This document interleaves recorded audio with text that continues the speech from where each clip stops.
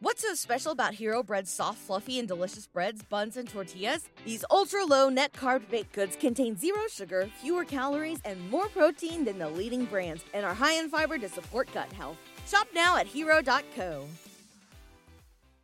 The following show contains adult content. It's not our intent to offend anyone, but we want to inform you that if you are a child under the age of 18 or get offended easily, this next show may not be for you. The content, opinions, and subject matter of these shows are solely the choice of your show hosts and their guests, and not those of the Entertainment Network or any affiliated stations. Any comments or inquiries should be directed to those show hosts. Thank you for listening.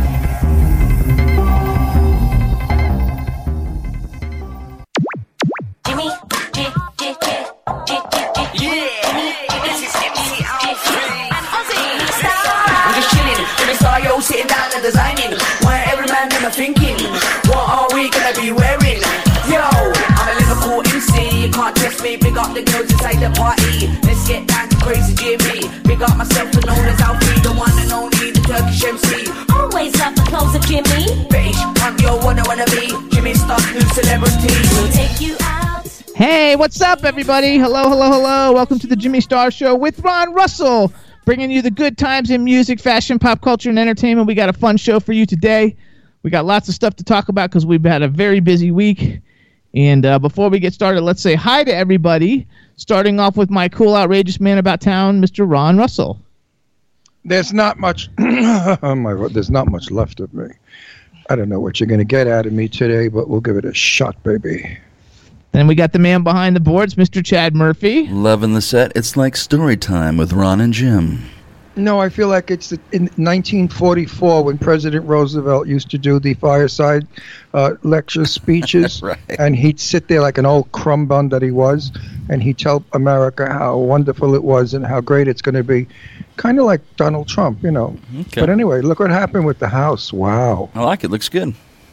Then we've got not my house, Washington. Oh. Democratic. Then we have tons of people in the chat room. What's up, chat room? We have Hannah Clive from England, B. Claudia from the Germany, Illy from Estonia, Dave Hughes from the UK, who says he's tired and he's getting ready to DJ the biggest event of his life on Sunday, DJing to 3,000 people. Congratulations to you, Dave. And I don't know who else because it's going by fast. But what's up, everybody? We got a fun show for you guys today. We have two very talented actors and actresses coming on, Misha Crosby and Laurene Landon. Before that happens, we are going to shoot the shit, I guess. So Ron's going to tell you something. I don't know. What do you want to tell him about? Don't forget, we went to that great movie. First off, I just want to say that aging is no fucking... fun ride. I mean, aging really blows. I am exhausted, totally exhausted, because we have had, we went to the Yap Yap party with our dog. Palm Springs, and then we ran, Yappy Hour. And then Yappy Hour, and then we ran from that event to, to L.A. To Los Angeles to do what? We went to go see the premiere of Accelerator. Oh, we went to see Accelerator, which I loved, by the way. It's a wonderful movie, and I suggest that everybody go see it. It's really funny and campy and wild and good. Very reminiscent of the 1960 Bond movies. But I enjoyed it. And it stars Sean Young. Well, John James was there, who we know, and it was so sweet to see John James again. He was from Dynasty. If you all remember the gorgeous hunk from Dynasty, well, he's still a gorgeous And the hunk. Colbys. And the Colbys. Now he's just a little older. And his lovely daughter, Laura, who is in the film. She's a beautiful, tall girl who won the Model Award. She won America's Next Top Model season, right. I don't know which one. This is why I have no brain. 2 years ago. This is why I have no brain. Because I start a sentence and he completes it. That's what marriage is all about. I'm sure people out there know that. You start to say something, your husband continues, or the wife continues, like your brain did. But anyway... That's not true, though. Because you said the model contest, which means nothing. But I was going to go into the title, but you jump-started me again. I'm going to beat you with the microphone in 2 minutes, and then I'm going to commit suicide on the... Oh, God, I shouldn't even say that. But I'm going to have a nervous breakdown on the set. But anyway, then it was so nice meeting Sean Young. She's a lovely girl, very sweet, very nice. We hit it off. We made friends. She said when she comes to Palm Springs, she's going to give us a call. So that'll be fun having her at the house. Maybe on the show. You never know. Then from there, where did we go? I'm exhausted. Then we drove home and got home at 2 in the morning. Right, and then we had to get up to go to my shoot. No, Gay Pride was Sunday, so you're way too fast. We went to dinner. With Liz Friday Laurene night, on Friday night. Liz Laurene threw a dinner party at Oscar's nightclub in Palm Springs for Marcy Weiner. Marcy Weiner was the number one interviewer of the 1950s of all the great legends of Hollywood, and she's a friend of mine. And she also writes for the Hollywood Reporter. So we had a lovely, lovely dinner there, and we saw a show, and then we left there, went home, and collapsed. And then what? And then, Saturday we thought it was Sunday, and we went to the gay pride. We went to Gay Pride. We went to Gay Pride on Saturday and did that stuff. And then Saturday night, where'd we go? Saturday night, we went to bed because we had to get up at 4 o'clock in the morning. Right. To go to L.A. So I have no memory. Anyway, we got in fast because it was Sunday. We got to L.A. in an hour, 40 minutes, which usually takes longer than that. It's 100 miles to Los Angeles from Palm Springs. So we got there, and we were early, and we met the cast. It was very nice. I went into wardrobe, hair and makeup, got ready. I was dressed as a minister, but we're not allowed to talk about the movie, so I can't tell you anything about it until they give us the okay. Why? I have no idea, but that's how they do things today. Years ago, you did a movie. Before you even did it, you did what was called pre-publicity. Now they keep everything a secret. Maybe it's because, like, the cops are chasing them because the back is a mafia or something. I don't know. But anyway, we're not supposed to say anything. But in the meantime, you were on set with some fabulously talented, fun people. Yes, and I was really exhausted because I worked about 12 hours standing up as the minister, going over the same lines over and over again, and I couldn't remember them because I got so bored with it. I went into a coma. Sort of like, I'm not interested in doing this, I don't want to be here, which is exactly what I was. But being an actor, I had to act and pretend that I was enjoying it and doing it correctly, but I wasn't doing it correctly. My acting was good, but I did forget the lines. Hey, listen, I might go on Adderall or something.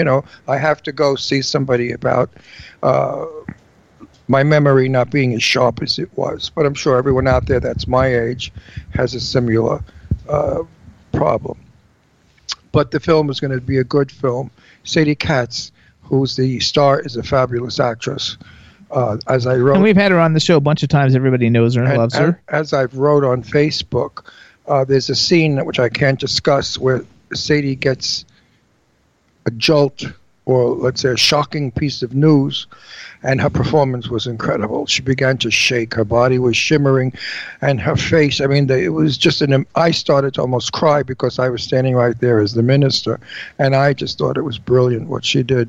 It was a very nice experience, except we ran long, and we had to shoot the next day the office scene. And that's where I'm in, and it's an important scene. So Jimmy and I drove back to Palm Springs, got home at like some ungodly hour, had another home at 10, went to bed. Another 1 or 2 hours sleep. And then the next day drove in. It took us 4.5 hours to get to L.A. 6 automobile accidents on Route 10. Fog that was so thick you couldn't see the car in front of you. And that bitch in the car, that slut tramp whore, I hate her. What does she call that machine in our car, that Surrey bitch? Oh, Siri.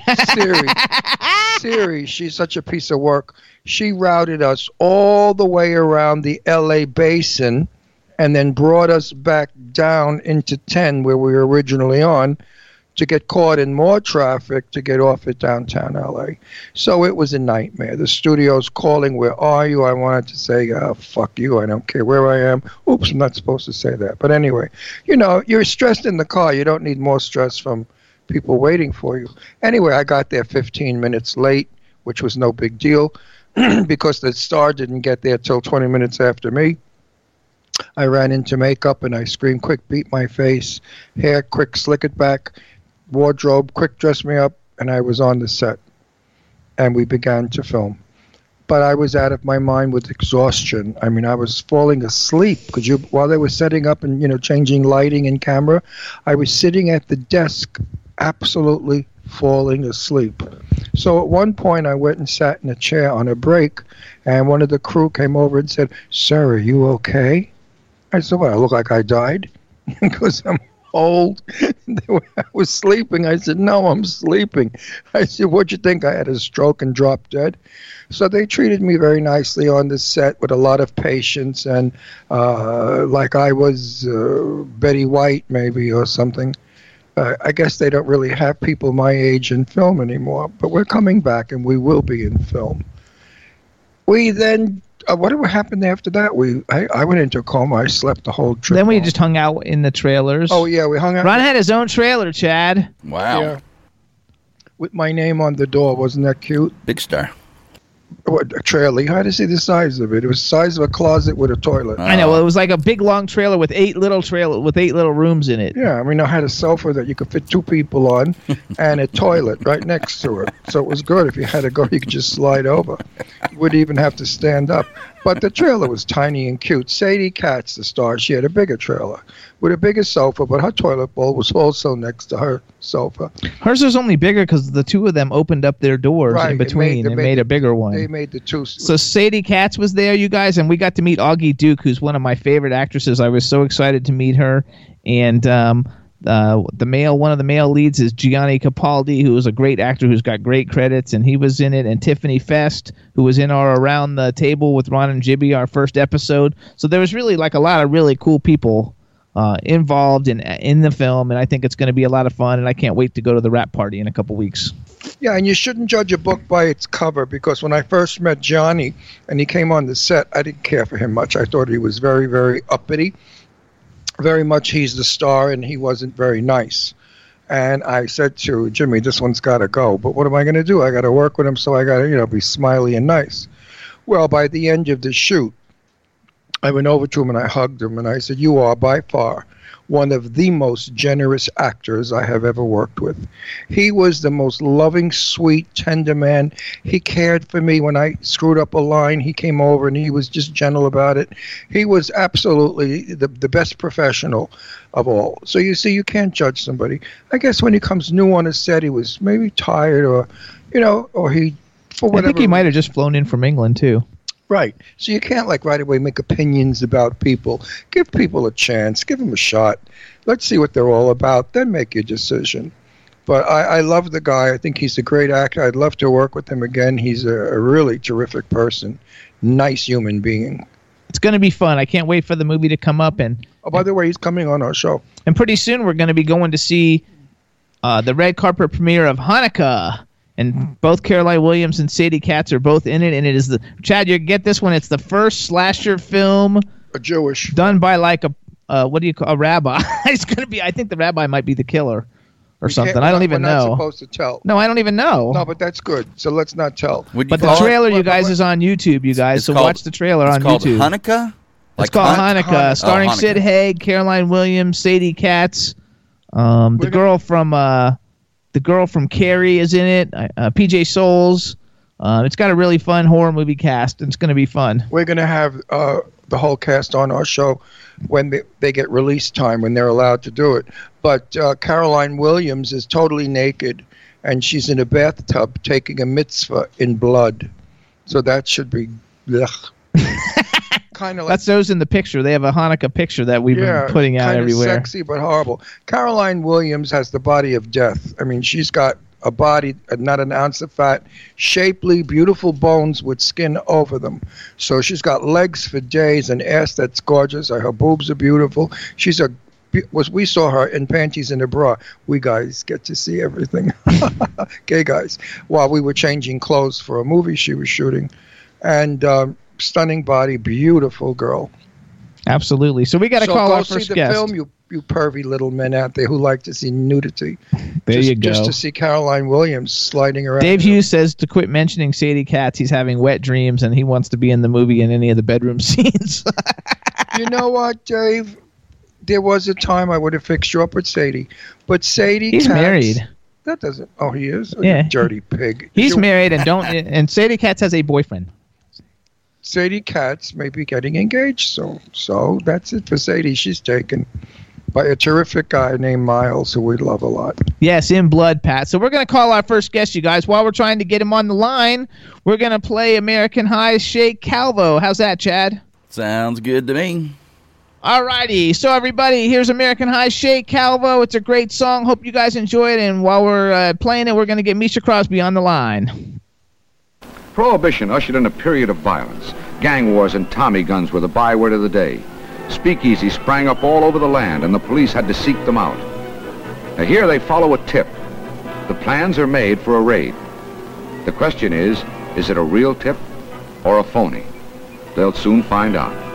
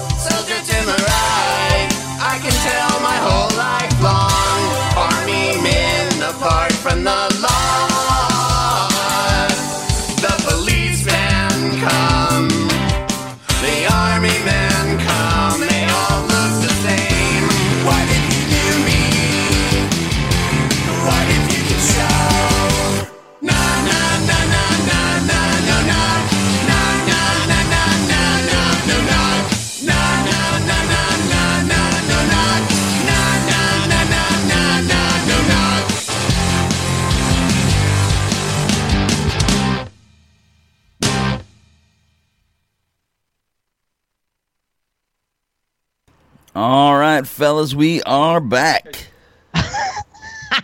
All right, everybody. So that was American High, Shay Calvo. Before we get started, we have Misha Crosby on the line. We want him to say hi to make sure we can hear him. Hello, hello. Yeah, there you go. Now you're looking at us, so that looks good. Okay. So everybody, now we're gonna introduce him. So we want to welcome to the Jimmy Star Show with Ron Russell, the incredibly talented actor, producer, editor, Misha Crosby. Hello and welcome to the show. Hello. Thank you very much for having me. Let me introduce you to everybody, starting off with my cool, outrageous man about town co-host, Mr. Ron Russell. Hi.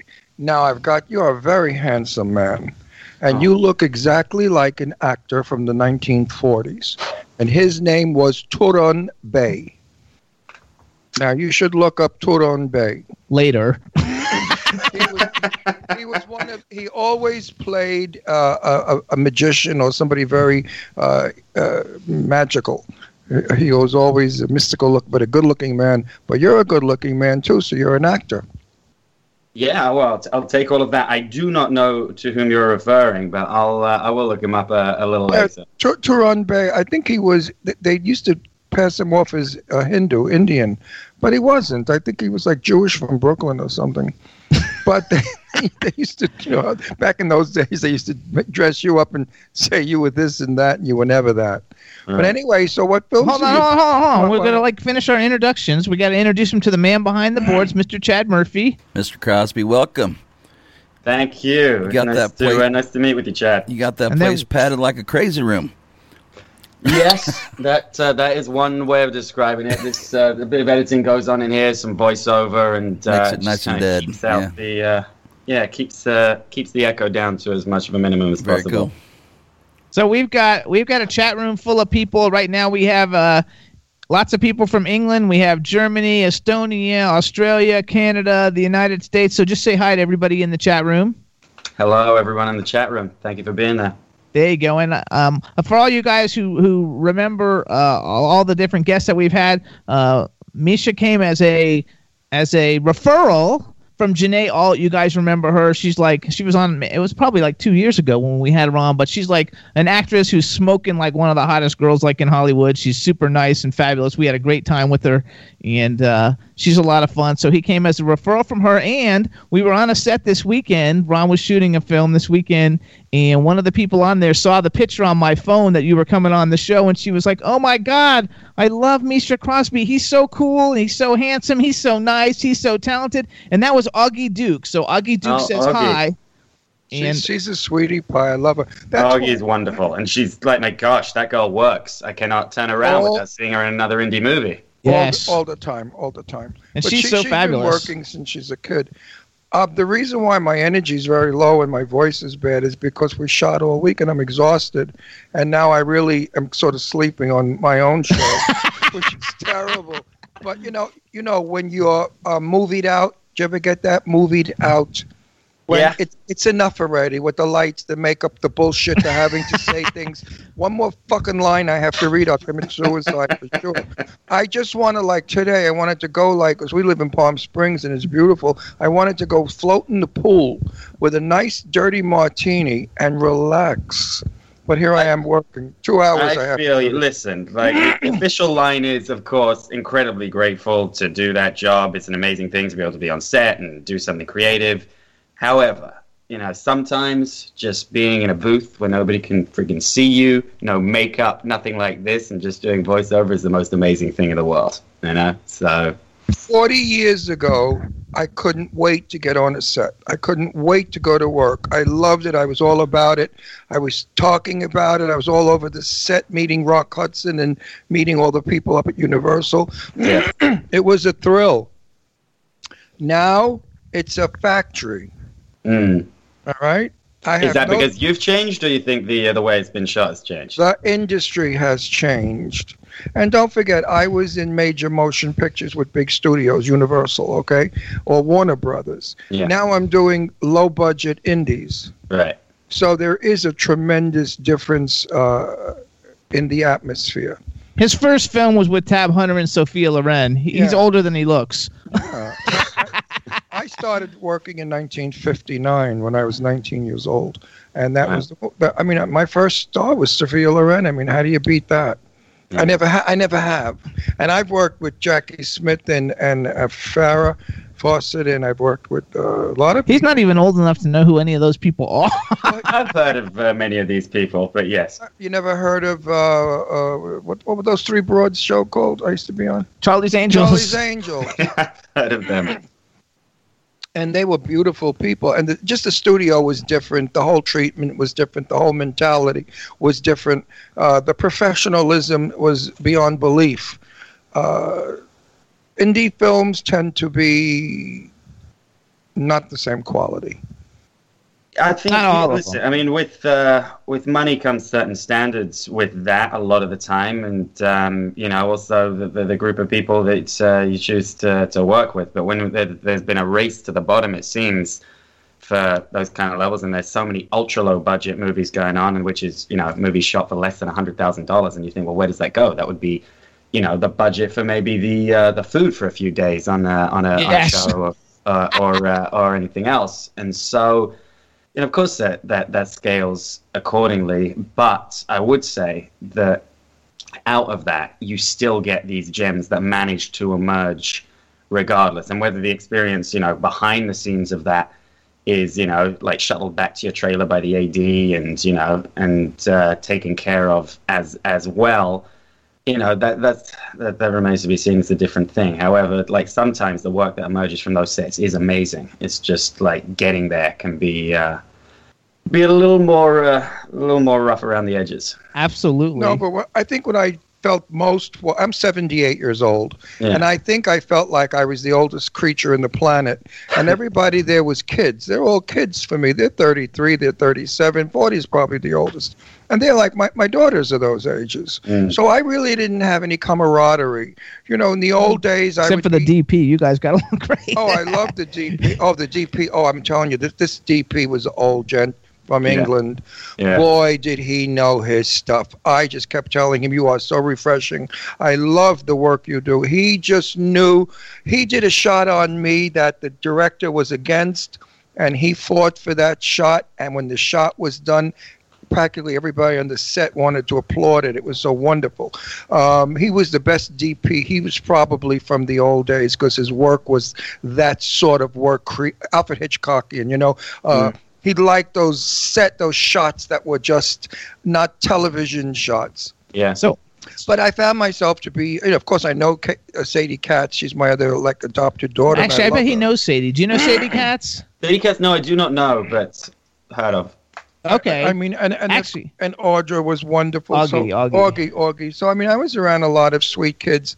But actually, there was Gianni Garibaldi, I think his name is. He's from the UK also. Gianni Garibaldi. Again, these names making headway. I'm great with faces, not so great. I am too. I'm just like that. So I got a bunch of people in the chat room. Number one, everybody, he's in LA right now, but they want to know because all the UK people want to know where you're from when you were in the UK.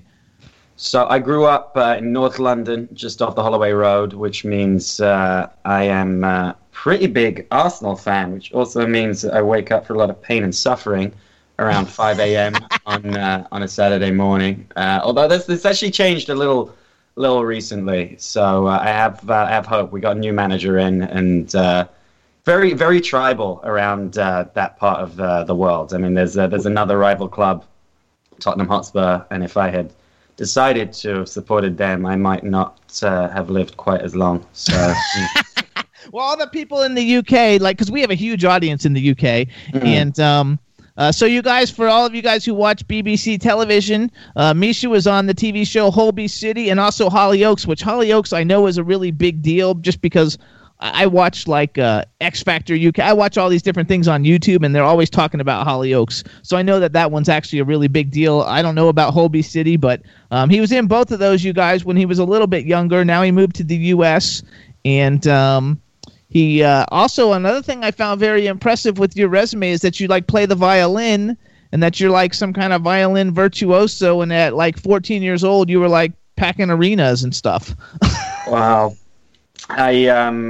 I started playing pretty young. My dad's a musician, and he encouraged me to play an instrument from a really young age, and I took to that until I was a teenager, and then it was one of those where I was very lucky. I got to go to a great school off the back of my violin. The scholarship paid for a lot of those fees, but I had to perform quite a lot, and at a certain point, I kind of, around 18 when I left school, I put that violin away in a closet and didn't touch it for a little bit because it wasn't really on my own terms.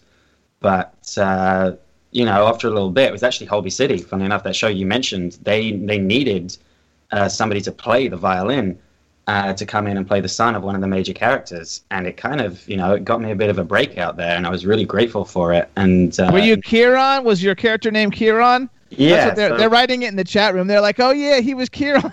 This is a little while ago now. I mean, that's it's probably about 10 years, if not a little more, which is crazy that people remember that. Thank you for the people who remember that.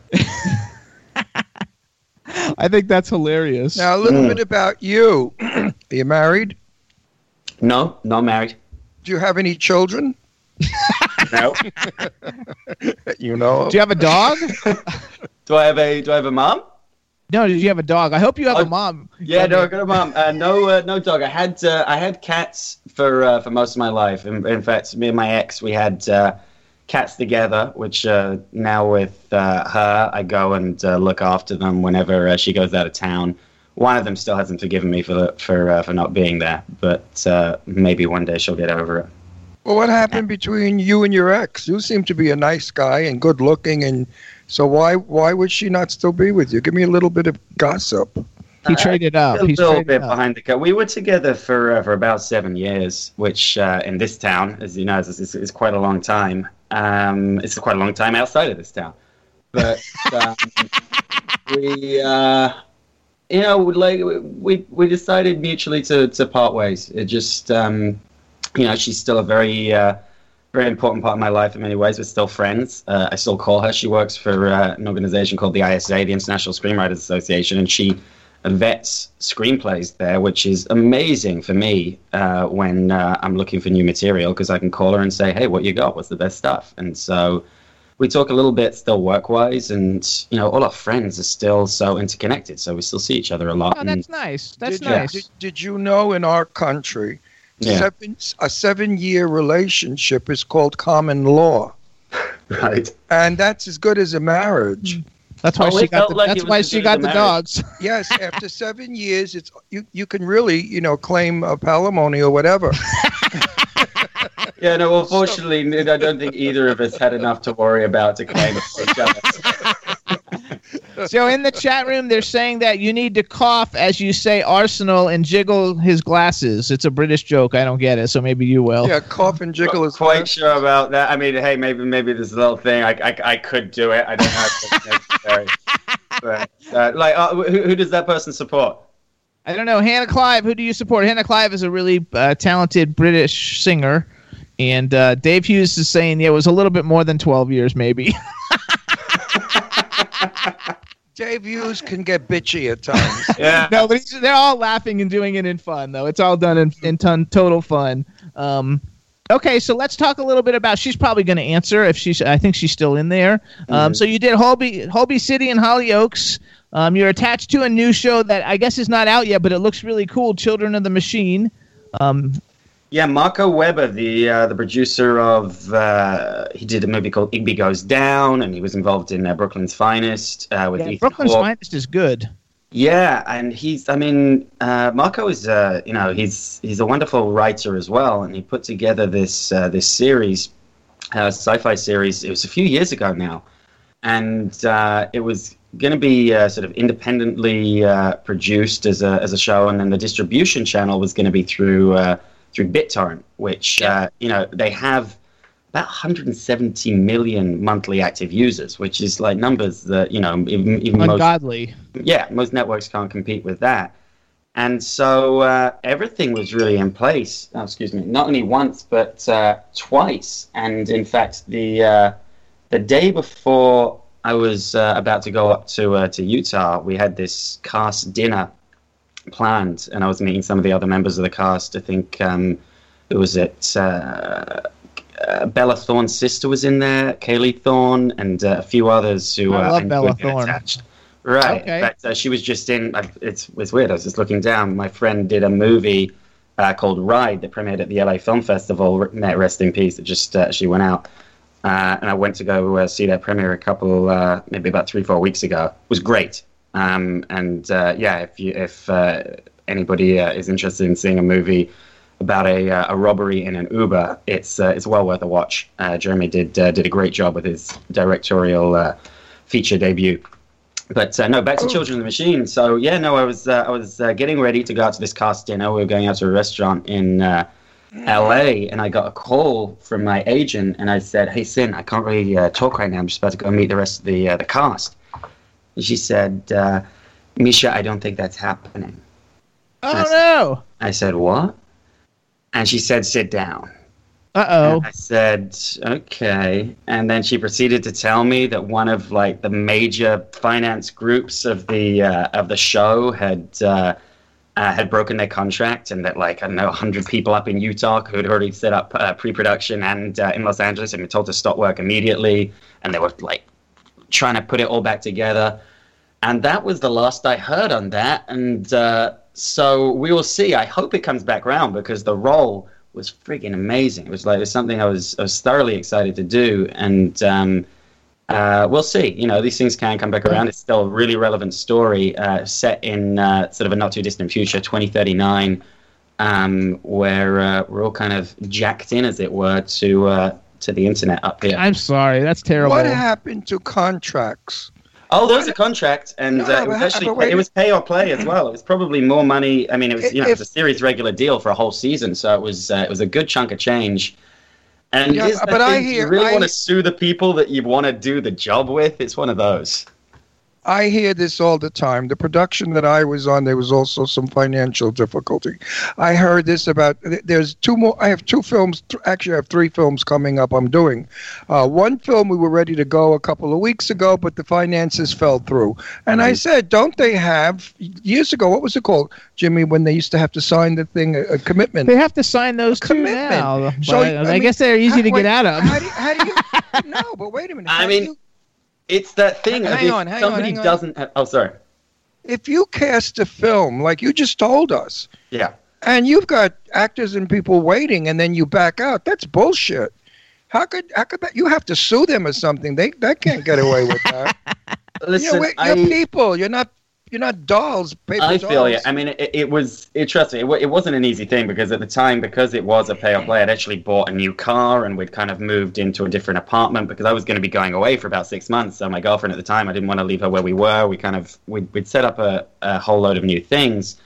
And then, then the money never showed. Now, listen, it wasn't. Is it the responsibility of those producers? I mean, yes, but they had commitments broken by them, so it just kicks the can down the line. It's a line. But couldn't you sue for breach of contract? I mean, here's the thing. Yeah, it could have sued, but if the company does not have the money, you're suing essentially for nothing at that point. Now, maybe could we have got something down there? At the time, I was also of the belief that, listen, the show would come back around, and I didn't really want to sue the people I hoped to have, a working relationship with. But couldn't you sue the finances, the people who were financing? The finances. It wasn't something I explored more than all of that at the time, and it's probably something. Maybe too much time has passed now. I don't know. I mean, to be honest, it was like everybody probably has a story somewhat similar who's been in this town for long enough about financing falling through. Come on, we have all kinds of them. I would have got the money, believe me. I would have called everybody else around me told me. Listen, I'm from Brooklyn. I would have called some old friends. They would have put a hit on him, and you would have watched how fast he would have came across with the cash. Or he'd be floating in the East River. I love it. Only kidding. I think that stinks, and I think this is what's wrong with the business nowadays. Years ago, the studios had the bucks. Your film made the money to make the next film. That's why if they used to say your bucks poison. If you don't bring in the bucks with your film, you're out. But today that we have to, and most of it is Asian money, I understand. It comes from Vietnam, comes from Korea, Japan, and China.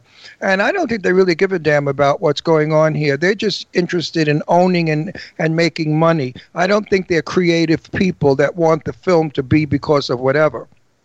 Well, of course, they all want it. That's all financiers just want to make money. No. Years ago, I've met a lot of people in my day that were people that were like lawyers and doctors who were putting in what we called in those days carriages of $250,000 apiece to build up the amount of money to get to the. Well, but back in those days, I mean, look at the Night of the Living Dead was made for $60,000, and it's a classic film today.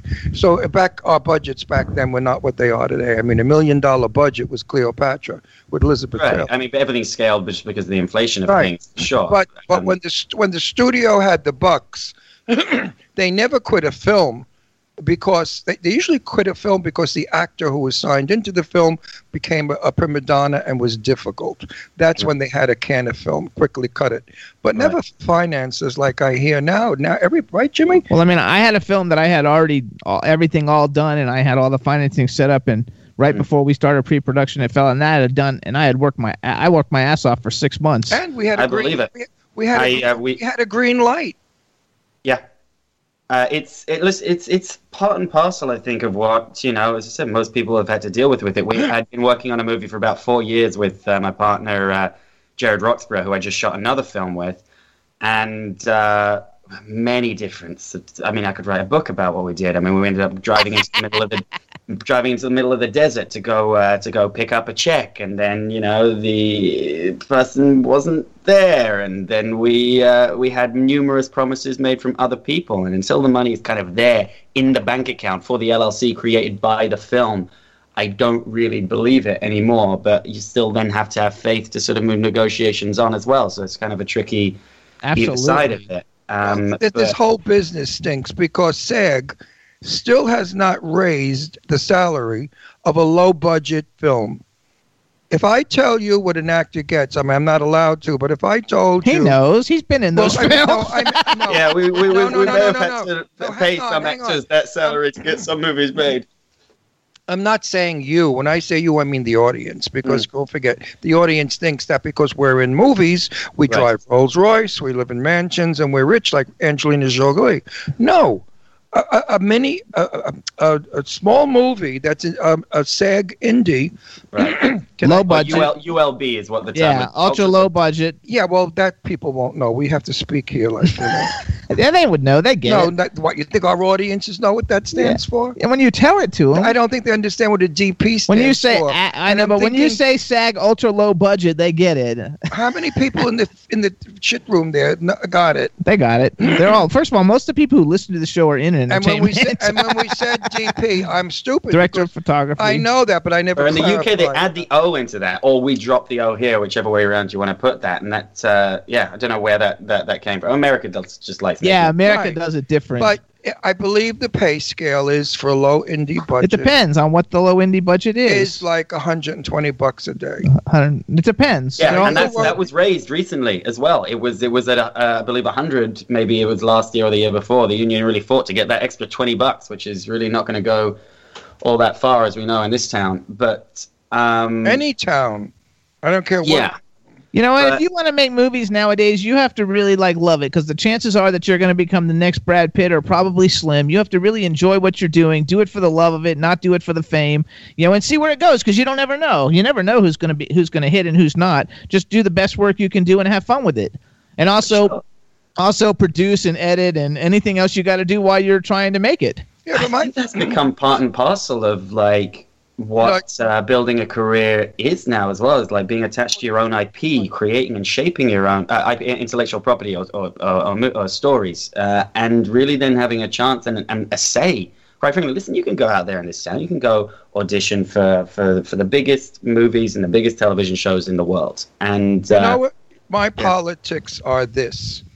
And I know Angelina Jolie, so I'm not speaking poorly of Angie. I'm happy Angie got $25 million for that stupid Maleficent, okay? Mm-hmm. That to me is total bullshit. Who the hell is she? And I love her to death. She grew up in my house. She's my daughter's friend. And Angie, I love you if you get wind of this. But sweetheart, nobody in this planet is worth $25 million. No one. Well, they should not give these stars that kind of money. Let the other workers get it, because all of the people that I were in the trailer with were complaining about rent. One of the gals said she moved 20 times because she keeps getting kicked out of apartments for lack of rent. I mean, these actors are struggling, and it's really hard. And Angie is in France, in her villa with her wine, and she's having a grand time. And Brad Pitt, the same thing. And George Clooney is so let him take his take. Well, wait a minute. George Clooney is in Italy on Lake Como in his mansion. They're having a great time. And he's made more money off his tequila brand than he's made off movies now. Though. Yes, now you're right. But what I would say, Jimmy, is yes, of course. I mean, is it top heavy where all the money is? Yes, and it's because what we got down to when it comes to financiers and financing, there's no emotion behind that. They don't care. It's about the bottom line. And when it comes to even financing, quite frankly, independent movies, looking at between $1 and $5 million on some of those, or you're looking at your studio movies over 100. That kind of ground in between is kind of difficult now. Yes, but at the say the 1 to 5, process, by having a star in inverted commas in there, I mean, yes, you pay them more than anybody else, and you can probably maybe get away with Schedule F, which is about $65,000 on an independent film. If you give them more of a back end point, fat chance you get that deal going. Exactly, right. But let's just say the star does take the majority of that for any talent. It's not because somebody's being nice to them or somebody's like, oh, we're going to give this star that because we want to.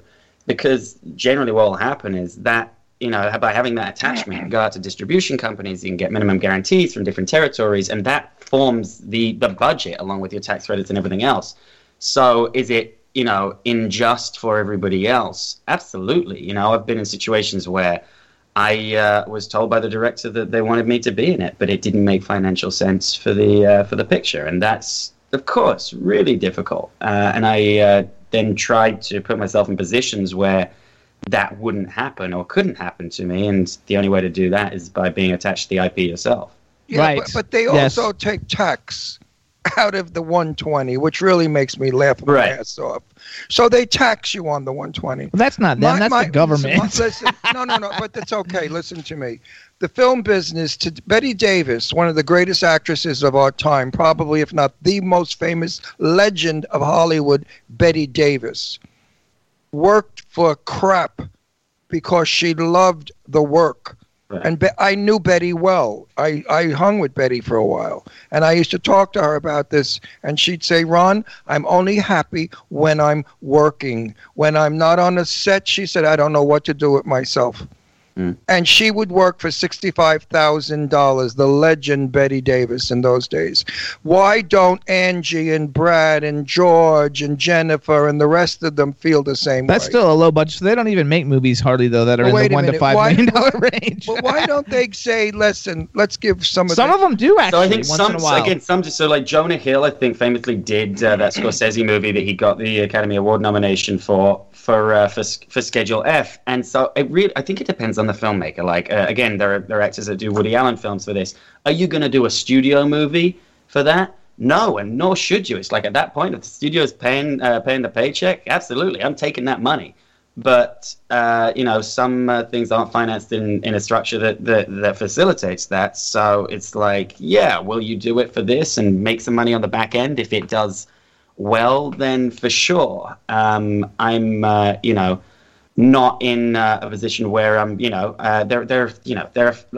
mentioned Angelina Jolie. There are probably, people on one or two hands in the world that can command that kind of paycheck. And, that name recognition is not to be sneezed at. It's a huge thing, and it puts people on seats, and hence, makes people feel more comfortable investing, upwards of $100 million in a movie with that star behind it. So it's all about risk. It's all about security. So what we're talking about nowadays is name, not talent. In the 1940s and 50s, the actors, and we went to see a Bette Davis movie. We didn't know what the hell it was about. We had no pre-publicity. There was no such thing as media. It was in the newspaper or word of mouth. Your neighbors said, go see All About Eve with Bette Davis. It was wonderful, and we went. Okay? Yeah. Today, they buy a name, whether you can act, whether the story's good, whether the movie's good, they don't give a shit. Because I go to a movie, and Sophia Loren had a fit because she was cast in a movie that she got killed 20 minutes into the film. And she hates that movie because they used her name to bring the public in. And I won't mention the film, but the public went in to see Sophia Loren, and she's shot by a Nazi. Dead on the floor in a hotel room. And Sophia was furious. She was used. Okay? And Carlo Ponti was supposed to have done something with it, and he didn't. But today they bring in a major, major star to bring you in, and the star is 6 minutes in the movie and got $30 million. No, they don't get 30 million. Well, I'm being a fucking right. No, but it's not a wise ass. It's not an uncommon story what you've just shared. And I had a friend that just did a film with Bruce Willis. Bruce Willis was probably on set for maybe all of 2 days. The other actors weren't even there. Like, for his coverage, he would be there on the reverse shot. That would be shot all at another time. And, is the movie going to be of any value? Absolutely not, most probably, from what the other actor told me. But, they will use his presence and his name to sell that film. In fact, they already have sold it. They've pre-sold it before the movie's even come out. So it's very much, I'm not saying there's not art that still goes on. Of course there is. There are people that want to make amazing movies and put their blood, their sweat, their tears into that stuff. But at the same time, there are also some people that are just churning out that machine, you know? Actually, you actually made a movie, though, because you made a movie that I went online and Googled it, Beyond Paradise. It got great reviews. You play a lead character in it. It doesn't have anybody. I mean, it has well-known people in it, but it's not like there's no like A-list, banking billion-dollar movies in it. A-list. But it's a very good. You've got a very strong cast. You had a great role. I don't know what the budget was, but I mean, it got great reviews, and it's something in your body of work that you can be really actually proud of. Like, wow, I was in this film, and this is a really good film, and I did a good job, and that's really like what you should get from it. And hopefully, working from things like that, when people see that and see you in that takes you to the next level of the next type of movie that you get in. But you have to remember one thing. Wait, let him answer. Wait, I'm sorry. Was there a question? I fade away. I just went back. I just went into like thinking again. I have to sleep. I have not had to sleep. No, with Beyond Paradise, listen, I met some great people on that. I got to explore a role that was removed from me, and I'm proud of that work. I really am. It's not gonna break any box office records, but in terms of who else was in that with me, so you got Daphne Zuniga's in it. I love Daphne Zuniga. You got Ryan Guzman from the Step Up movies, and then as well Francia, who wonderful human being as well. And I'm really grateful for not only the chance to do the type of work in that, but just the relationships you get to take with it as well. But, absolutely. All right, one of the points I want to make is $25 for two people to go see a movie.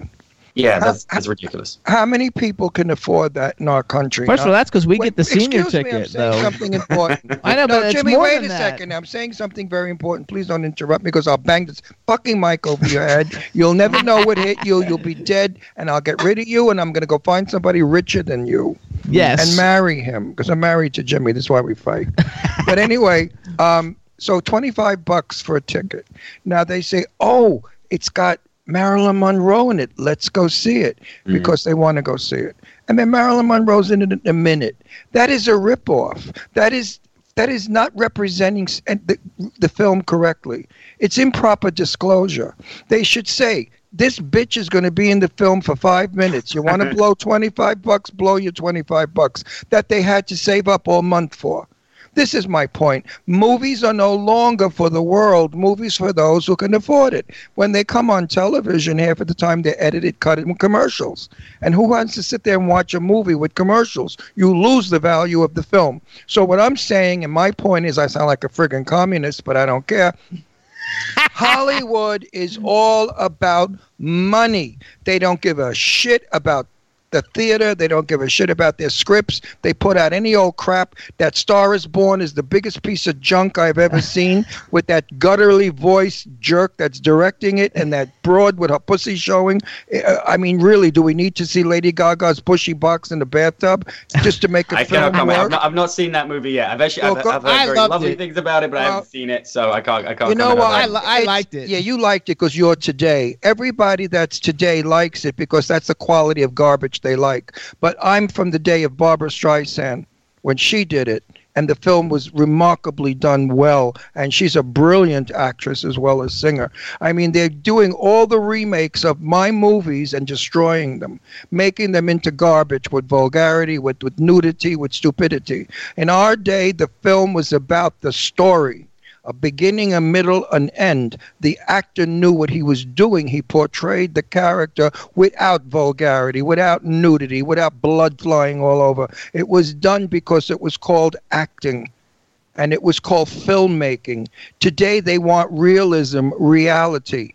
We have enough reality with Donald Trump and what's going on in the world. We don't need any more reality. We need to go to film to see fantasy, to escape the day that we have to suffer through each day because we have bills and illnesses and airplanes flying over making noise in your studio like one's coming now.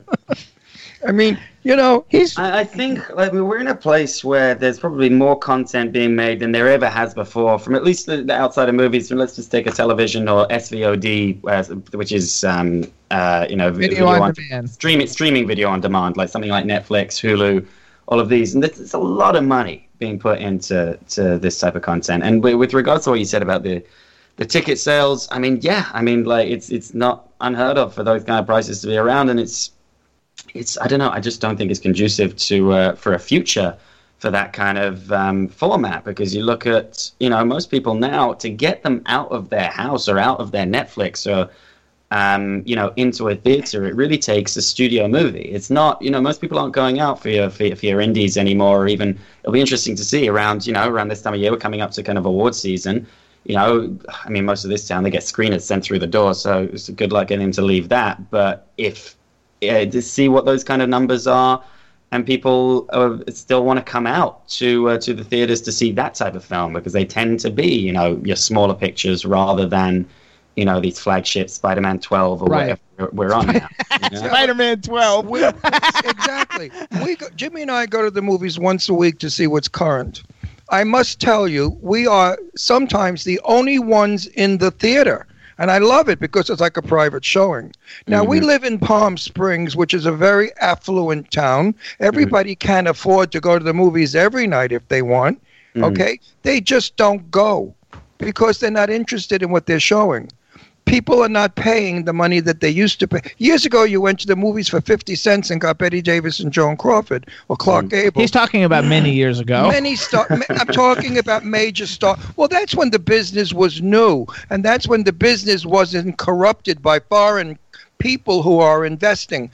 I know a director who is told who to hire and who not to hire by the investor. What the fuck does the investor know? That always happens, though. What does the investor know? He knows that this one's got a name because he just got blown in a bathroom last week, and now he's a big old fag out there, and they want to publicize the old queen. So I bet you have that happen, though, right? You have, because I know you produce a lot of films. If you produce a film and they don't like your cast, you got to change it.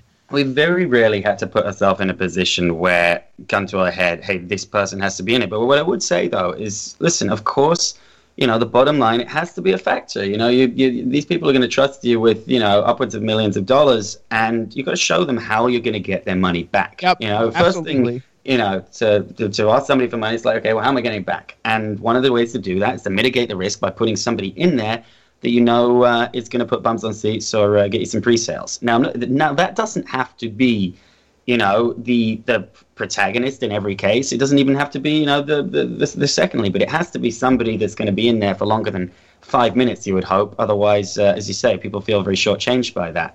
But what I'm happy about is our theaters now, we have many. We have one, The River, which is magnificent. We also have the Mary Pickford Theater, which is like something from the 1920s built. Magnificent theaters.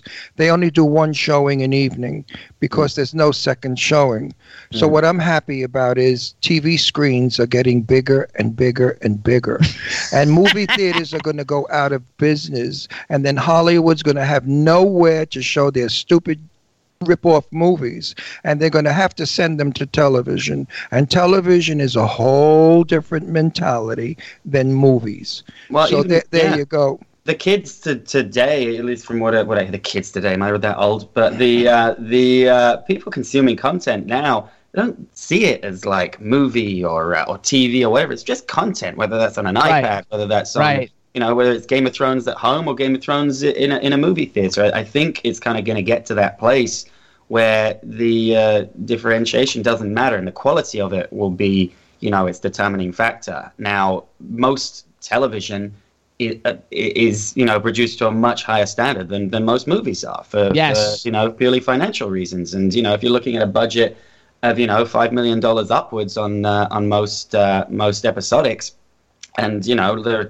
several thousand movies a year being made out there for $100,000 or maybe even less, and maybe a few of those get great distribution because they come through a festival system and they're really solid. But to make something cheap, you've got to have a lot of sweat equity, and by that I mean people that are willing to do you favors and rental houses and things like that to make it look like it costs $5 million, but it only costs 100 G's is a lot of work. And we, I've had experience with that. And, those relationships that you build along the way are those ones that can help you do that, hopefully. But the, what was the question? That's it. No, that's good. That was a good answer. But some of the $20 million stars are now working on television, and they're not getting anywhere near $20 million. There's two on TV. One is a friend of mine who's doing a commercial. I won't say who he is, but he's doing a car commercial. And he was a major star in the 80s. One of the heartthrobs of Hollywood. Broke as a bat. Jane Russell, the legend of Hollywood, was my dearest, closest friend. We were like brother and sister. And Jane Russell at one time was the hottest property that Hollywood ever had. She made money like it was going out of style. $500,000 was a lot of money then. In her older years, she didn't have very much. And she lived like a normal person, or as an average person. And when I said to her, do you miss what you had? And she said, what do you think? You know, you don't miss what you don't have. But she missed the youth, the beauty, the money, and the popularity. But she was a clever lady, and she was able to handle it well. But I know of two other stars who I won't give the names, who are a mess. They are nuts. They are totally neurotic and insane because nobody recognized. You know, I was out in I was in a department store, and nobody recognized me. I'd say, sure, to myself, you don't look like yourself anymore. You look like some ugly old bitch. When you were young, you were beautiful. Now you're just a hideous old lady. So hold on. Let's switch this because we've only got a few minutes and I want to go out of the business. With my political shit. I want to go out of business. All right. So you're like an up and coming. You got great credits. You got lots of stuff on IMDb in development and that you're working on both in front of the camera and behind the scenes to make it happen. Which we do have a lot of guests who come on who actually do get into the producing and stuff, so that way they can produce the stuff that they're in, because like really if nobody's knocking on the door to hire you, you need to like create your own opportunities, and a lot of people do create their own opportunities. Beyond that, I mean, yes, there was actually like out of that heartbreak of Children of the Machine, where I just really wanted to establish back some control over what I wanted to do, and so I didn't actually go out and audition for a little bit after that. I formed a production company with a guy called Jared Roxburgh and a UFC Hall of Famer called Uriah Faber, and we've got about four or five pieces, probably pieces of IP in development right now. We just shot a feature in May. It's going through post-production right now, and actually we went to go meet with the programmers of South by Southwest about two nights ago. They invited us to. Oh, that's great. And yeah, they said that we're a significant way along in this election process, which was really nice to hear. And so the hope would be that we will premiere that movie in their festival at the end of March. It's a movie about a robbery on a marijuana farm. It was based on a true story, actually. A friend of ours had got out of serving some time in Chicago and had some money, and him and his pregnant girlfriend bought some land up in Northern California and started growing. It was going great. Making a lot of cash. In fact, they made significant amount around the harvest. The problem with that is a lot of people know that you can't put that money into a federal bank account because the laws are the way it is. So it was all in cash, and bad people came in the middle of the day with balaclavas and guns and held them up at gunpoint. Yes. And now, like the community I'm in, it's connected pretty heavily to MMA, and Rob knew a gun disarmament from jiu-jitsu, and he found a moment, and he disarmed one of the robbers, and he shot him in the arm, and he shot him in the spine, and then he pointed the gun to the guy's friend, and he said, "Take your friend out of here right now, or I'm going to shoot you too." Dragged him out. Those two drove away, and they were found later that day bleeding out in a 7-Eleven. Cops were called. The cops searched the two robbers and realized that they had prior convictions, so they were allowed to search the vehicle. Uh-oh. Now, the vehicle had the GPS in with the last known address, which was the marijuana farm. This sounds like a day in L.A. Or it sounds like it sounds like it could have been like something created from like the people who did Ozark or something. No, wait a minute. This sounds eventually, I probably shouldn't go into much more anyway. No, don't go into more because from that we had a really wonderful, like, true story to tell, and we had access to a farm up in Northern California. We shot in Murphy's, and the result of it, I'm really, really proud of. It really is a fabulous little movie. We're doing the color on it right now. It's going through sound, but what's the name of? So what's the name of it? So back in the day when everybody was going west for gold, and people called it the gold rush, they actually said those people had gold fever. You know, that's what they said. Oh, this person's got gold fever. Yes. And right now, for want of a better word, we're going through, you know, a green rush, and so we called this movie Green Fever. I love it. Okay, all right, we got like 2 minutes. Let me ask you a hypothetical. So who's your if you could pick your bucket list for who you would like to work with? Male and female. Oh, gosh. That you haven't had a chance to work with yet. I don't know why this went off. Let's see. I mean, I've been a fan of, like, Johnny Depp for many years. I think, you know, Leonardo DiCaprio is doing great work. I mean, Brad Pitt, these guys are heavy hitters. I think... who else? Give me a female. Fassbender. Michael Fassbender would be somebody I would really love to work with. Yeah, he's a good one. All right, and a leading female to act opposite.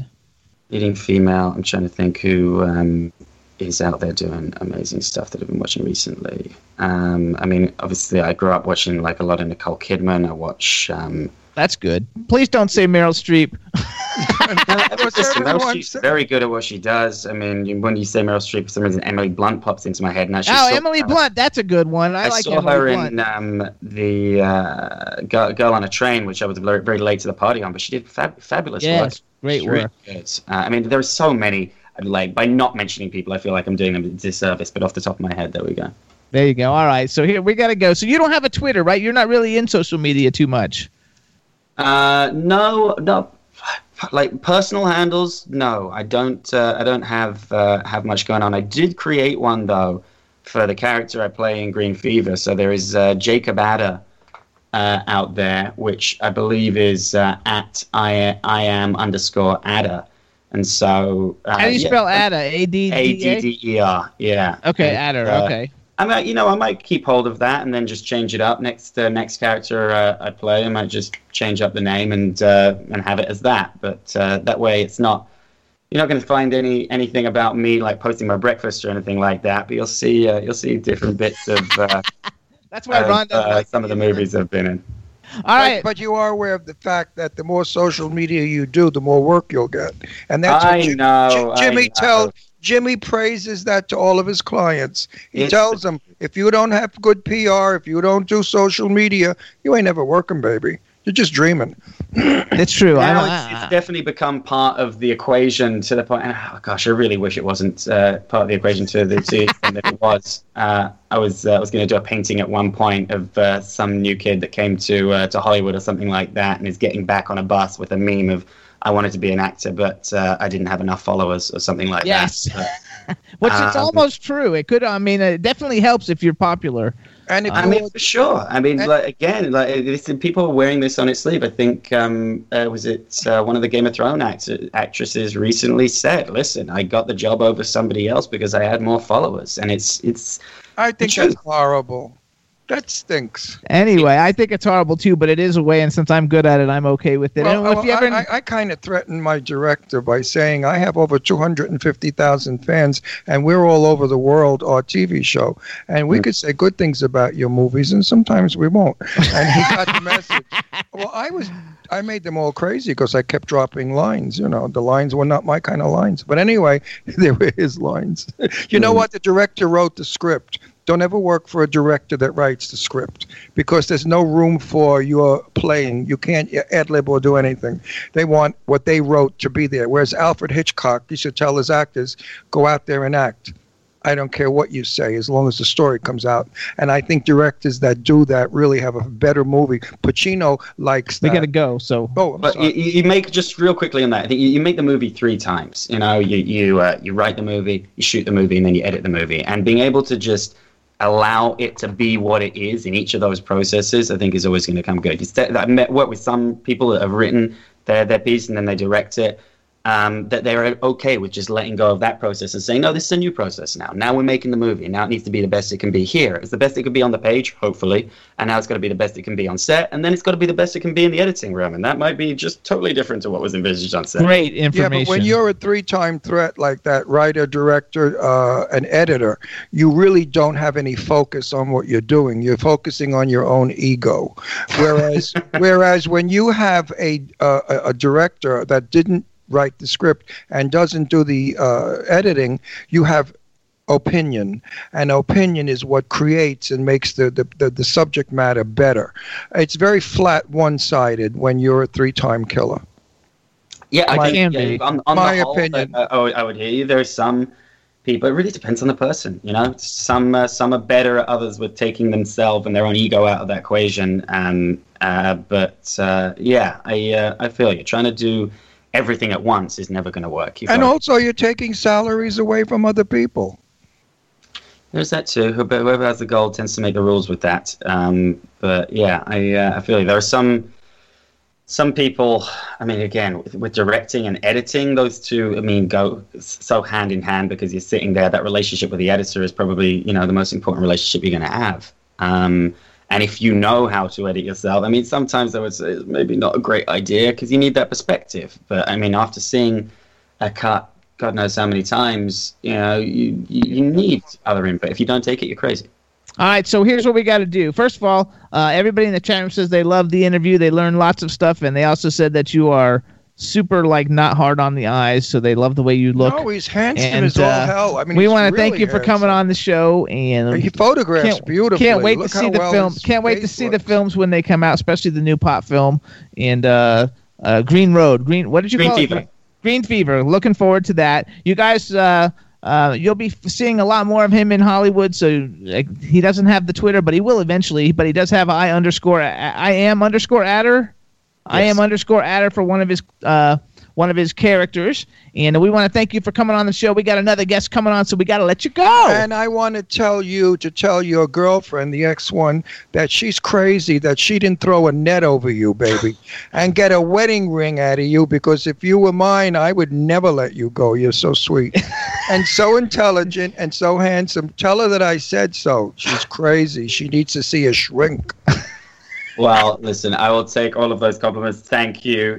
She is a part of this equation as well. But like both of you, it was a real pleasure to be on here. Thank you, everybody. It was so nice of you coming on. Chiming in on the chat too, and hope to see you guys again around town or wherever. All righty, bye-bye. Thanks, Take Misha. care. Bye-bye. See ya. Yay! Bye-bye. Hey, everybody in the chat room. So that was Misha Crosby. Oh, no, I can't sit like that. Jeepers. No, because you look like a fat... you look like Twiddly Dump from Alice in Wonderland. Like Orca. What is it? No, Twiddly D from Alice in Wonderland. Like Orca. The twins, Twiddly D and Twiddly Dot, the two round balloon Twiddly balls. D and Twiddly Dot. If you touch me one more time when I'm interviewing, I will smack you. I think that's horrible. You don't direct me. Remember that, Jim. And you're directing me by hitting my hand, telling me to switch conversation. I had that. No, it wasn't to switch conversation. Well, I got that interview going. I had to throw some salt in the wounds. Otherwise, that interview would have been flat.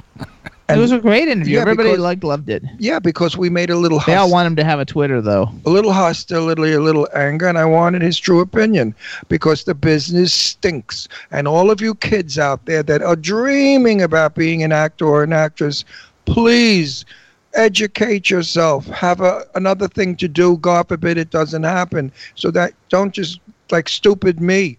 I left school at 16 years old to be an actor. That's all I thought about. There was nothing else in the world that I would do. And I've done it all my life. Luckily, I'm successful, sort of, but not quite. What I wanted to be. But did you guys see Shazam too when he jumped in there? Yeah, my Shazam. That's a killer dog. He'd eat you in a minute if he saw you, but he's wonderful with the family. He's our guard dog. But seriously, children of the night, kids out there, think about it. It's not what you think. It's not movie premieres and limousines and lights and may I sign your autograph. You have to do it because you actually love doing it. You don't do it for all the other stuff because for every red carpet premiere that you get to go to and ride up in a limo, you work about 8,000 hours to get there of really not glamorous work. I've been to so many red carpets in my life that they don't even matter anymore. It's like everything else, it gets to be commonplace. So now we go to red carpets and I say, oh, another crappy film we have to see, or a good film, or oh, I got to sit through this one. Oh, now we got to drive in. So it's not all you think it is. It's really hard work. And everybody's not really very honest or nice in the business. Everybody's sort of cutthroat. Thanks, though, everybody in the chat room. B, Dave, Pat Grant joined us at the beginning of the interview. Everybody in the chat room, thanks so much. We're getting ready. We're going to call our second guest. Before I do that, let me just tell everybody you can hear us on W4CY Radio every Wednesday from 12 to 2 Pacific time or 3 to 5 Eastern time. We're on Monster FM Radio in New York, K4HD Radio in LA, Jackalope Radio in St. Louis, iHeartRadio, Stitcher, SoundCloud, Podbean, Audio Boom, Podomatic, iTunes, Apple TV, and Spreaker. And on television, we're on Vimeo, YouTube, Roku, and Comcast On Demand through the Galaxy Global Television Network. Now we're going to play the trailer for a brand new film. It's a Harley Wallen film called Agramon's Gate, starring our next guest, Laurene Landon. And so this is the trailer for it. I hope you guys enjoy it, and we're going to get Laurene on the telephone or on the Skype. How's that, Chad? Let's do it. All right, everybody, Agramon's Gate. She is here. Things are about to get interesting. Can we talk to family members? We could do a seance. I'm honestly not a big fan of this kind of thing. Spirit, oh spirit, who are here to see family and friends. Anyone else a daddy? Hey, that's you. Shh. Your father, was he a bad man? You could say that. He tried to kill my mom and me one night when he was strangling her, and I shot him with his own gun. She's been in a mental institution ever since. It'll be different this time. What was that? Something pushed through. Like a spirit? What was that? This didn't just happen to Richie. This happened to all of us. You're all gonna die! Whatever it was stronger than anything I've ever felt before. He is him! Him is he! I think I know who it is. Trust me when I say this. His soul is up for grabs. His name is... Oh my God! Agramon. You alright? Look like you seen a ghost.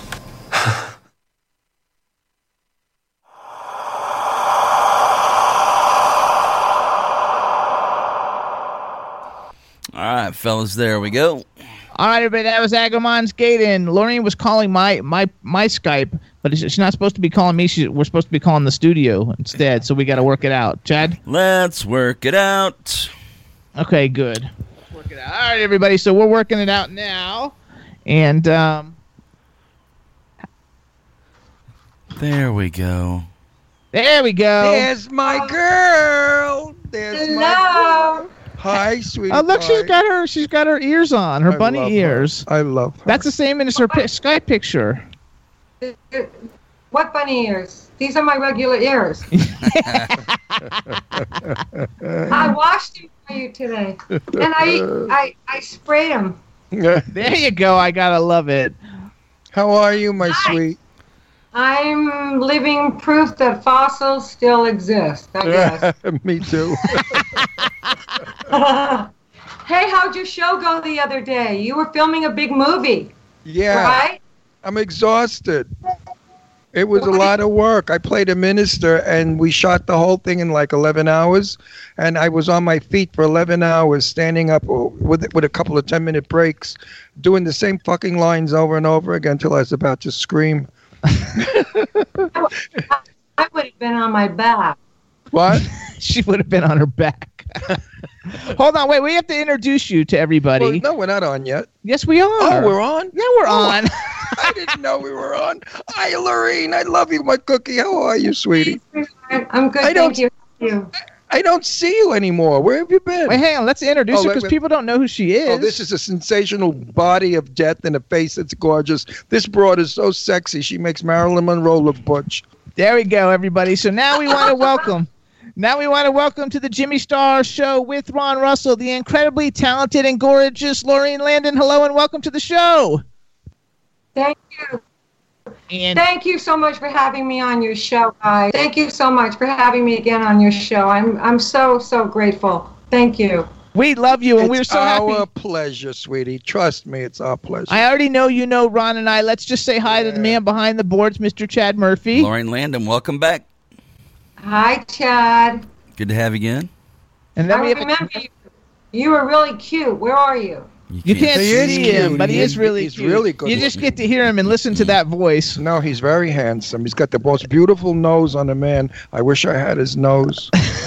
I'll send you one. Then we have a chat. You can. You can. It's Hollywood. You can do anything. No, thanks. I don't want to take a chance. I could look like a pig. They do the nostril thing. Like, look how I look with a nose job. Hello, is that pretty? So we have a. Wait.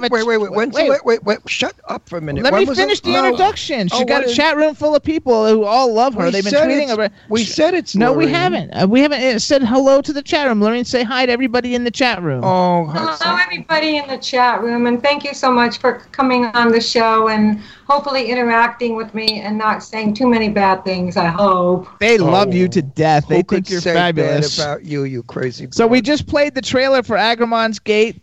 The new film that I guess is going to be coming out soon. It's a Harley Wallen film. We love Harley. He's been on the show a bunch of times. Yeah. Isn't he the best? I mean, Harley Wallen reminds me so much of Robert Aldrich, and because Harley handles the actors with such grace, and he does this great translation of worlds, people, and stories, and he takes these complex characters and he assembles them all in this cohesive, full spectrum visual and auditive narration. He's a magnificent director, and everybody's calling him Harleywood now, which denotes a star. He's just a fabulous actor as well.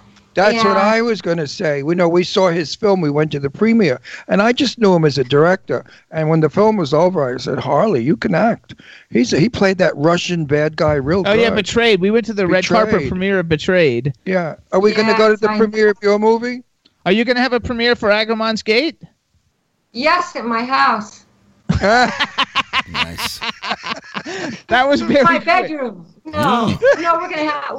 Hopefully, we're gonna have a screening at the same place that you saw Betrayed. Oh. I love the movie. My friend Larry Cohen saw the movie. He loved the movie, and he hates everything. But I love the fact that Harley always. I call him the king of social commentary, because he always deals with social relevant issues that are so important today. For instance, human trafficking, drug trafficking. In Agramon's Gate, he deals with the subject of fear, which I'm sure we can all deal at some point in our lives with fear, because fear is a negative emotion, and fear warns us that we're in dangerous situations and we must take action. So I love that he tackles the issue of fear, because fear has been my constant companion since I was born and still is. So that's why I don't think very much. You mentioned Larry Cohen. We met Larry Cohen when we met you for the first time, besides being on Skype at the premiere of, we're not going to say what movie it was because it was the biggest piece of shit I ever saw. And you guys left after like 5 minutes. The movie kept breaking down, and Larry got really upset, and he saw 5 minutes of it, and he said, "That's it, out of here." So we won't say the movie, but it wasn't one of mine, thank God. Yes, it wasn't one of yours. And Larry is a phenomenal director. My little dog, she's eating the area rug. Stop chewing the rug, Brandy. You look so beautiful that night in that sexy skin-tight evening gown. Turquoise, I believe, isn't it? Aqua color? Emerald green. Gorgeous. And you left so early. Was it worth putting the gown on and the makeup just to go see 2 minutes? Well, I got to meet you both. Are you kidding? Yeah, there we go. I basically went there to meet the two of you. to be honest with you. Good. If that's the truth, then I was just as thrilled as you were to meet you. You know, I was all over you. I couldn't help it. I think you're so sweet and adorable. And glamorous, and you're so glamorous, like old Hollywood. Ron really likes old Hollywood. When she walked into that lobby, everybody else looked like shit. They looked like they were like gardening or maybe digging ditches, or maybe they slept in their clothes for a week and didn't shower or shave or comb their hair. And I got dressed at Goodwill. I did. I got it from I did. I swear, I got it from the Goodwill. That's where I buy. It's my favorite franchise. So. You know, people say, no, you didn't, and I say, yes, I did, and I show them the price tag. I always leave the price tag on because nobody ever believes that I shop at the Goodwill or the Discovery Store or thrift shops. Well, they're vintage clothes, and if the gown you had on was vintage, it was wonderful, because when you walked in there, it was Hollywood, and I felt like I was in Hollywood, not in in Toys R Us or something. I don't know. What the fuck do I know? I think, too, though, it's very cool. No, what's it? Walmart. That's the one I was looking for. Walmart or Kmart. Walmart. I want to go do a little overview, a little bit of your career, because right now at this point in your career, you've been doing a lot of kind of horror type films and everything, but you have actually done everything. You have such a wide variety of work that you've done. You were the star of Hundra. That was kind of back in the day where they had it's like Conan the Barbarian, but the female version of Conan the Barbarian type thing. And then it was the dawn of women's civilization. It was the dawn of women's civilization, and my character was the protagonist, obviously. And it was written by a man, and most people think it was written by a woman, but it was written by a man, and it was directed by a man. So I did all the stunts in the movie except one, and it was one of the greatest experiences of my life because I was able to go to Spain. Have you ever been to Spain? I have, yes. I have also. I love Spain. I went there for the Olympics. Oh, that must have been so incredible. Yeah, it was fun. I went there in 1959 when I was 19, and they were still recuperating from the war. My parents took me when I was little, and then as an adult, I went during the Olympics. I loved Spain. I did. Oh my God! I have a story about Spain. I have a story about Spain. I've got a lot of stories, but I can't. When I was a little kid, we went to Spain. When I was You keep freezing. There you go. You're moving. Are you cold? I think that's you who froze, not us. You freeze. Oh no, okay. You keep freezing too. Okay. Well, when I was little, my parents took me to Spain, and in the middle of the night, 2:00 in the morning, we heard this big crashy kind of sound, and it woke everybody up in the hotel, and everybody ran to the balcony to look outside the hotel, and it was like a sheep herder herding the sheep, and they all had these big cowbells on them, and it was all the cowbells making the noise, and it woke everybody up. It was one of those things you never forget. I was 19, and at 19, I must tell you, I was breathtakingly beautiful. Not handsome, beautiful boy. Skinny. Tall, skinny, with long black hair. And I went to a little casino club, and I met this very, very handsome man, beautiful man, who turned out to be a matador. Could you believe it? I was going to say, was he a bull? I swear I was going to say, was he a bullfighter? He wasn't a famous matador, but he was a matador. And, they have incredible bodies because I don't know why they stay so tight so the bull doesn't kill them. But I went to one when I was there filming Hundra. I went to one bullfight, but I couldn't stay because it was just too brutal what they do to the animals. I believe in Portugal they do not kill the bulls. No, they don't. But this bullfighter and the bull had a lot in common. What, they had big balls? So then, it's because you're in all these cult class. He's kissing you. You're in all these cult classic films, and It's Alive 3, Maniac Cop. Those are all kind of like Airplane 2. Those are all cult classic films. But then I didn't know you were in this film before. But you were in a movie, Wicked Stepmother. Yes, I was. And that starred Bette Davis. Yes, it was her last film, and oddly enough, I was able to work with her to see if I was right for one of the parts, which had already been cast. But the director wanted me to interact and to basically rehearse with Bette Davis. And she was incredibly frail at the time, and it felt like I was hugging a skeleton, and she couldn't even get the words out of her mouth because she was having dental problems at the time.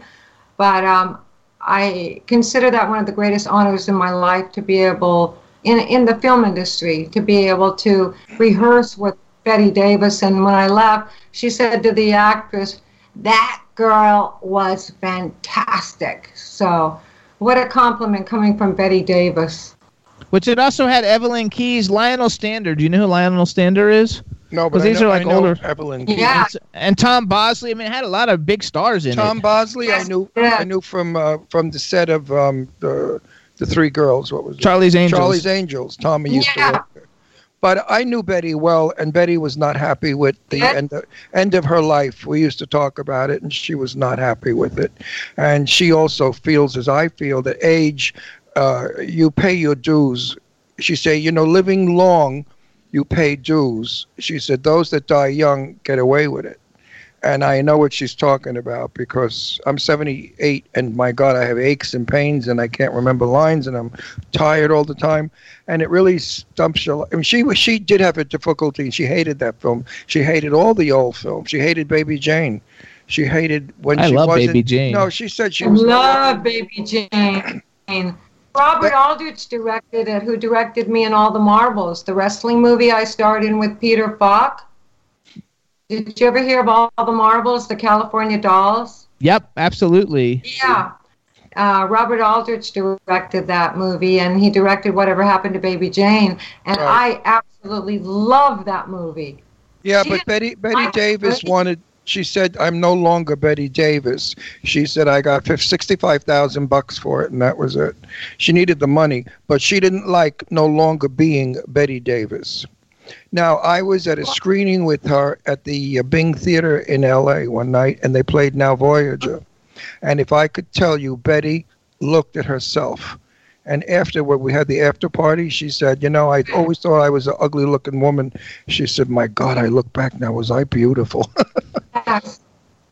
So age taught her that youth is beauty.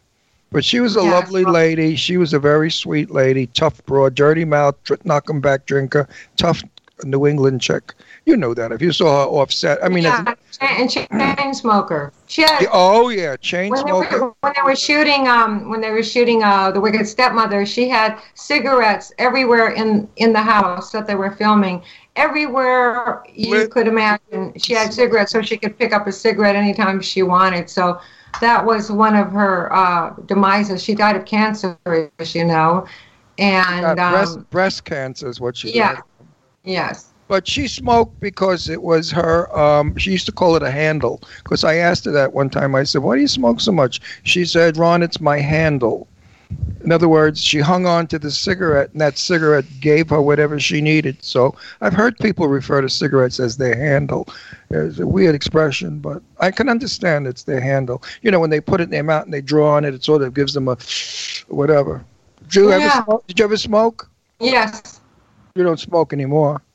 Sometimes. Yes, I do. Why? Why not? Why? Because it stinks. What guy wants to... I do, not often, but sometimes I do when I get very anxious, when I'm depressed. I don't know. Occasionally I do, not every day at all. But I'm not going to lie to you. I'm going to be I'm authentic with you, which is one of the most important words in the English language to me, is authenticity. Faith is number one. That's me. I'm honest. I never bullshit on this show. Anything I say is the truth. That's what I feel. No, you don't. That's what I love about you. I love about you so much. You're a man who says the words he feels, and not the words of a man who kneels. You just tell it like it is, and you don't give a crap. Because it's never anything bad. It's only good stuff that comes out of my mouth. My opinion, like don't smoke. Like what guy's going to make out with you with cigarette breath? Gross. My dog doesn't care. Yeah, but what about listen? If I was straight and I saw you, for sure I want to make love to you. There's no question about that. And the minute I started kissing you, if you had a nicotine breath, I'd say, go brush your teeth. You're disgusting. I never smoke when I go out. Never. I never smoke when I leave the house. Good, Never. good. Never smoke. I really love you, and don't smoke anymore. It's not good for you. Okay. Period. End of conversation. Marijuana. I don't smoke marijuana at all, but it's legal. Do you smoke marijuana? No, I just eat gummy bears. You eat gummy bears. No, the gummy bears. No, he does the marijuana edibles. They're marijuana edibles. No, what, the gummy bears? Yeah. They have a little bit of marijuana in it, and if you eat the ear... It's the same thing as smoking, but you don't have to smoke it. He doesn't smoke it. I do it because I'm the start of arthritis in my hands and feet. So if I do a little bit of pot, the pain goes away. And, Does it go away? Does it really go away? Yeah. Well, next time I see you, I'll bring a gummy bear. He either does that, or if he doesn't do that, he rubs the CBD oil on his wherever he's got arthritis, like on his fingers. He writes it on his fingers, and then he goes away. I'm telling you that oil without the high in it, they take the whatever. They take this. Works. It's getting rid of tumors in people. It's really the pot itself without the high is a wonderful medicine, and everybody out there should try it. It does work. You take 12 or 13 drops in the morning and at night, and all day long you don't have pain in your arthritic fingers. Yeah. I know they give it to women that are that have laxative abuse, or that are that they won't eat. They give it to women, to women that won't eat anymore. Anorexic. I take it because Jimmy. I take it because Jimmy beats me. So he's always beating. Oh, he does. He pulled a gun on me. You love it. You love it. No. One time he pulled a knife on my throat. He was going to stab me. Then one time he tried. He's full of shit. No, he got the car. He tried to pin me between the garage door and the front end of the Jeep. So I have to take marijuana to survive. Yeah, right.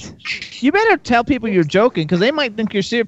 Some people might be tuning in for the first time. Oh, I'm only joking. Oh, come on.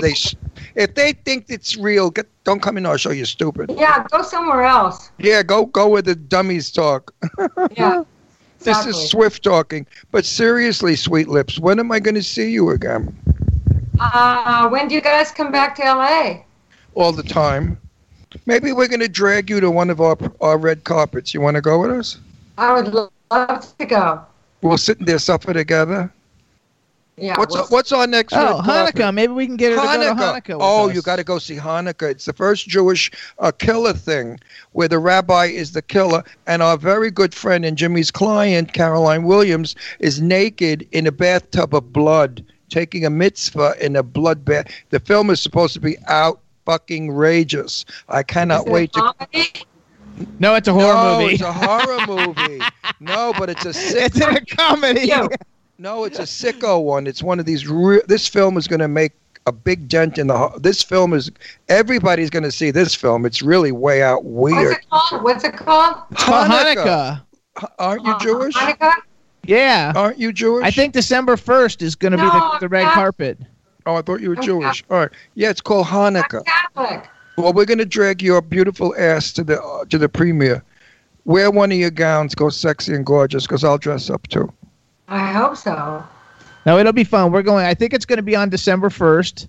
Okay. I think at the same place they did Betrayed, actually, I think is where they're doing it. Right. And the Chinese Grauman Theater. And we're going, and Churchill's going to be going with us, and Sadie Katz is going to go with us. Everybody. I love Churchill. He's a wonderful actor, He directed me in Nation's Fire. Have you heard of that movie, Nation's Fire? Absolutely. You play Bruce Dern's wife, right? Yes, I do play his wife.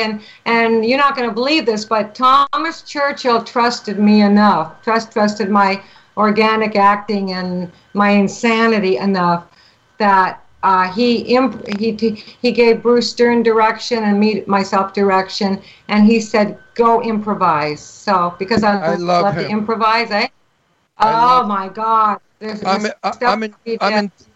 in 3 of Churchill's films coming up. The next Which film, one? I'm in the big fucking rat. And then what's the other one?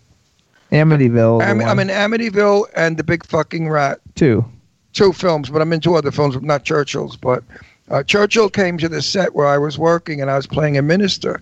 And Churchill was so impressed because there they had me against a crucifix, gigantic crucifix, and the camera was like on the floor shooting up. So they gave that whole, dramatic priest, whatever look. And Churchill said, "Yeah, wait, very interesting, Ron." He said, "Maybe would make a good movie, A Killer Priest." So I think Churchill's going to write a movie, and I'm going to play the killer priest in it. Who chops he will. He will. Churchill will. He was so impressed with what I look like. I said I look like Count Dracula. I can't wait. Because we pulled my hair straight back, slicked it back, and in that, I look like scary shit. I can't wait for huh? Did you wear a wig? Did you wear a wig? No. It's not a big part, but an important part. No, she said, did you wear a wig? No, what a wig. With this mop of hair, I just slicked it back. No, my hair. I can't wait to see it. I want to know when it comes out. We're not allowed to speak about it, which I don't get. We're not allowed to give the title or talk anything about it. So I don't understand that. Usually they always did pre-press. Nowadays they don't. They don't have a poster for it yet or anything. You know what it is? What? You know why that is? Why? Because all the big outlets. This is what Joe Williamson told me. All the big outlets and other people as well in publicity, that all the big outlets want the scoop. And if you do a bunch of interviews and just talk about it randomly, then it's not going to be a shock. It's not going to be something that is going to be heard for the first time. So everybody wants the first dibs. All the big agent outlets want the scoop on a project. That's what happened with Nation's Fire. When we were filming it, we were not allowed to say anything. We weren't allowed to talk about it. We weren't allowed to admit we were in the film. And I didn't understand why, did not ask why, but I found out later it's because, all the big outlets finally got the scoop on it, like Variety and I believe The Hollywood Reporter. So that's the reason for that. So when is Nation's Fire coming out? Do you know? It already came out. It's gone. No, it didn't come out. It didn't come out. You mean when is it coming out, or when is it going to escape? Yeah, well, when will it be available it? For people to see it? When can we see it? I think it's coming. I believe it's coming out in February. Okay. All right, let us know. Invite us to the red carpet. And you know who's in it is Gil Bellows and Bruce Dern and Krista Grata, who's one of the most beautiful women. Have you heard of Krista Grata or seen her? I know her really well. I did a lot of stuff when Churchill did Emerging Past, and so I was around for all of that. So I've met her. I'd love to work with you. We would have a ball if we worked together. Of course. I don't know if we get anything done. They'd probably fire us and throw us off the lot, but we would have a good time laughing and carrying on. Hey, we'd make the news. That's all that we care about, right? That's right. Right, for that big salary they give us. Yeah.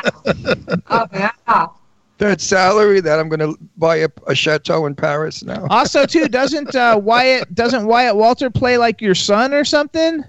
Yes, he does. He plays my son, and I play this alcoholic, tortured, tormented, psychotic wife of Bruce Dern's, and he's leaving me because he can't take it anymore, and I cannot take his sobriety. It's a fabulous part that I play in that. So I'm very grateful to Thomas Churchill because he gave me a chance, and he believed in me, and he said, "You can do this." And I know you're insane. I know you're crazy. I know you're out of your mind. And he just let me go. And he let me improvise. So. He tells me the same thing. I think it's fantastic. Jimmy knows Churchill for 20 years. Yeah, I've known Churchill for like a really long time. Churchill, I think, is wonderful. And he's a dear friend of ours. Even if we don't work for him, he's still my friend. I'm not his friend just to get a part in his stupid movies. I mean, really, give me a break. Right.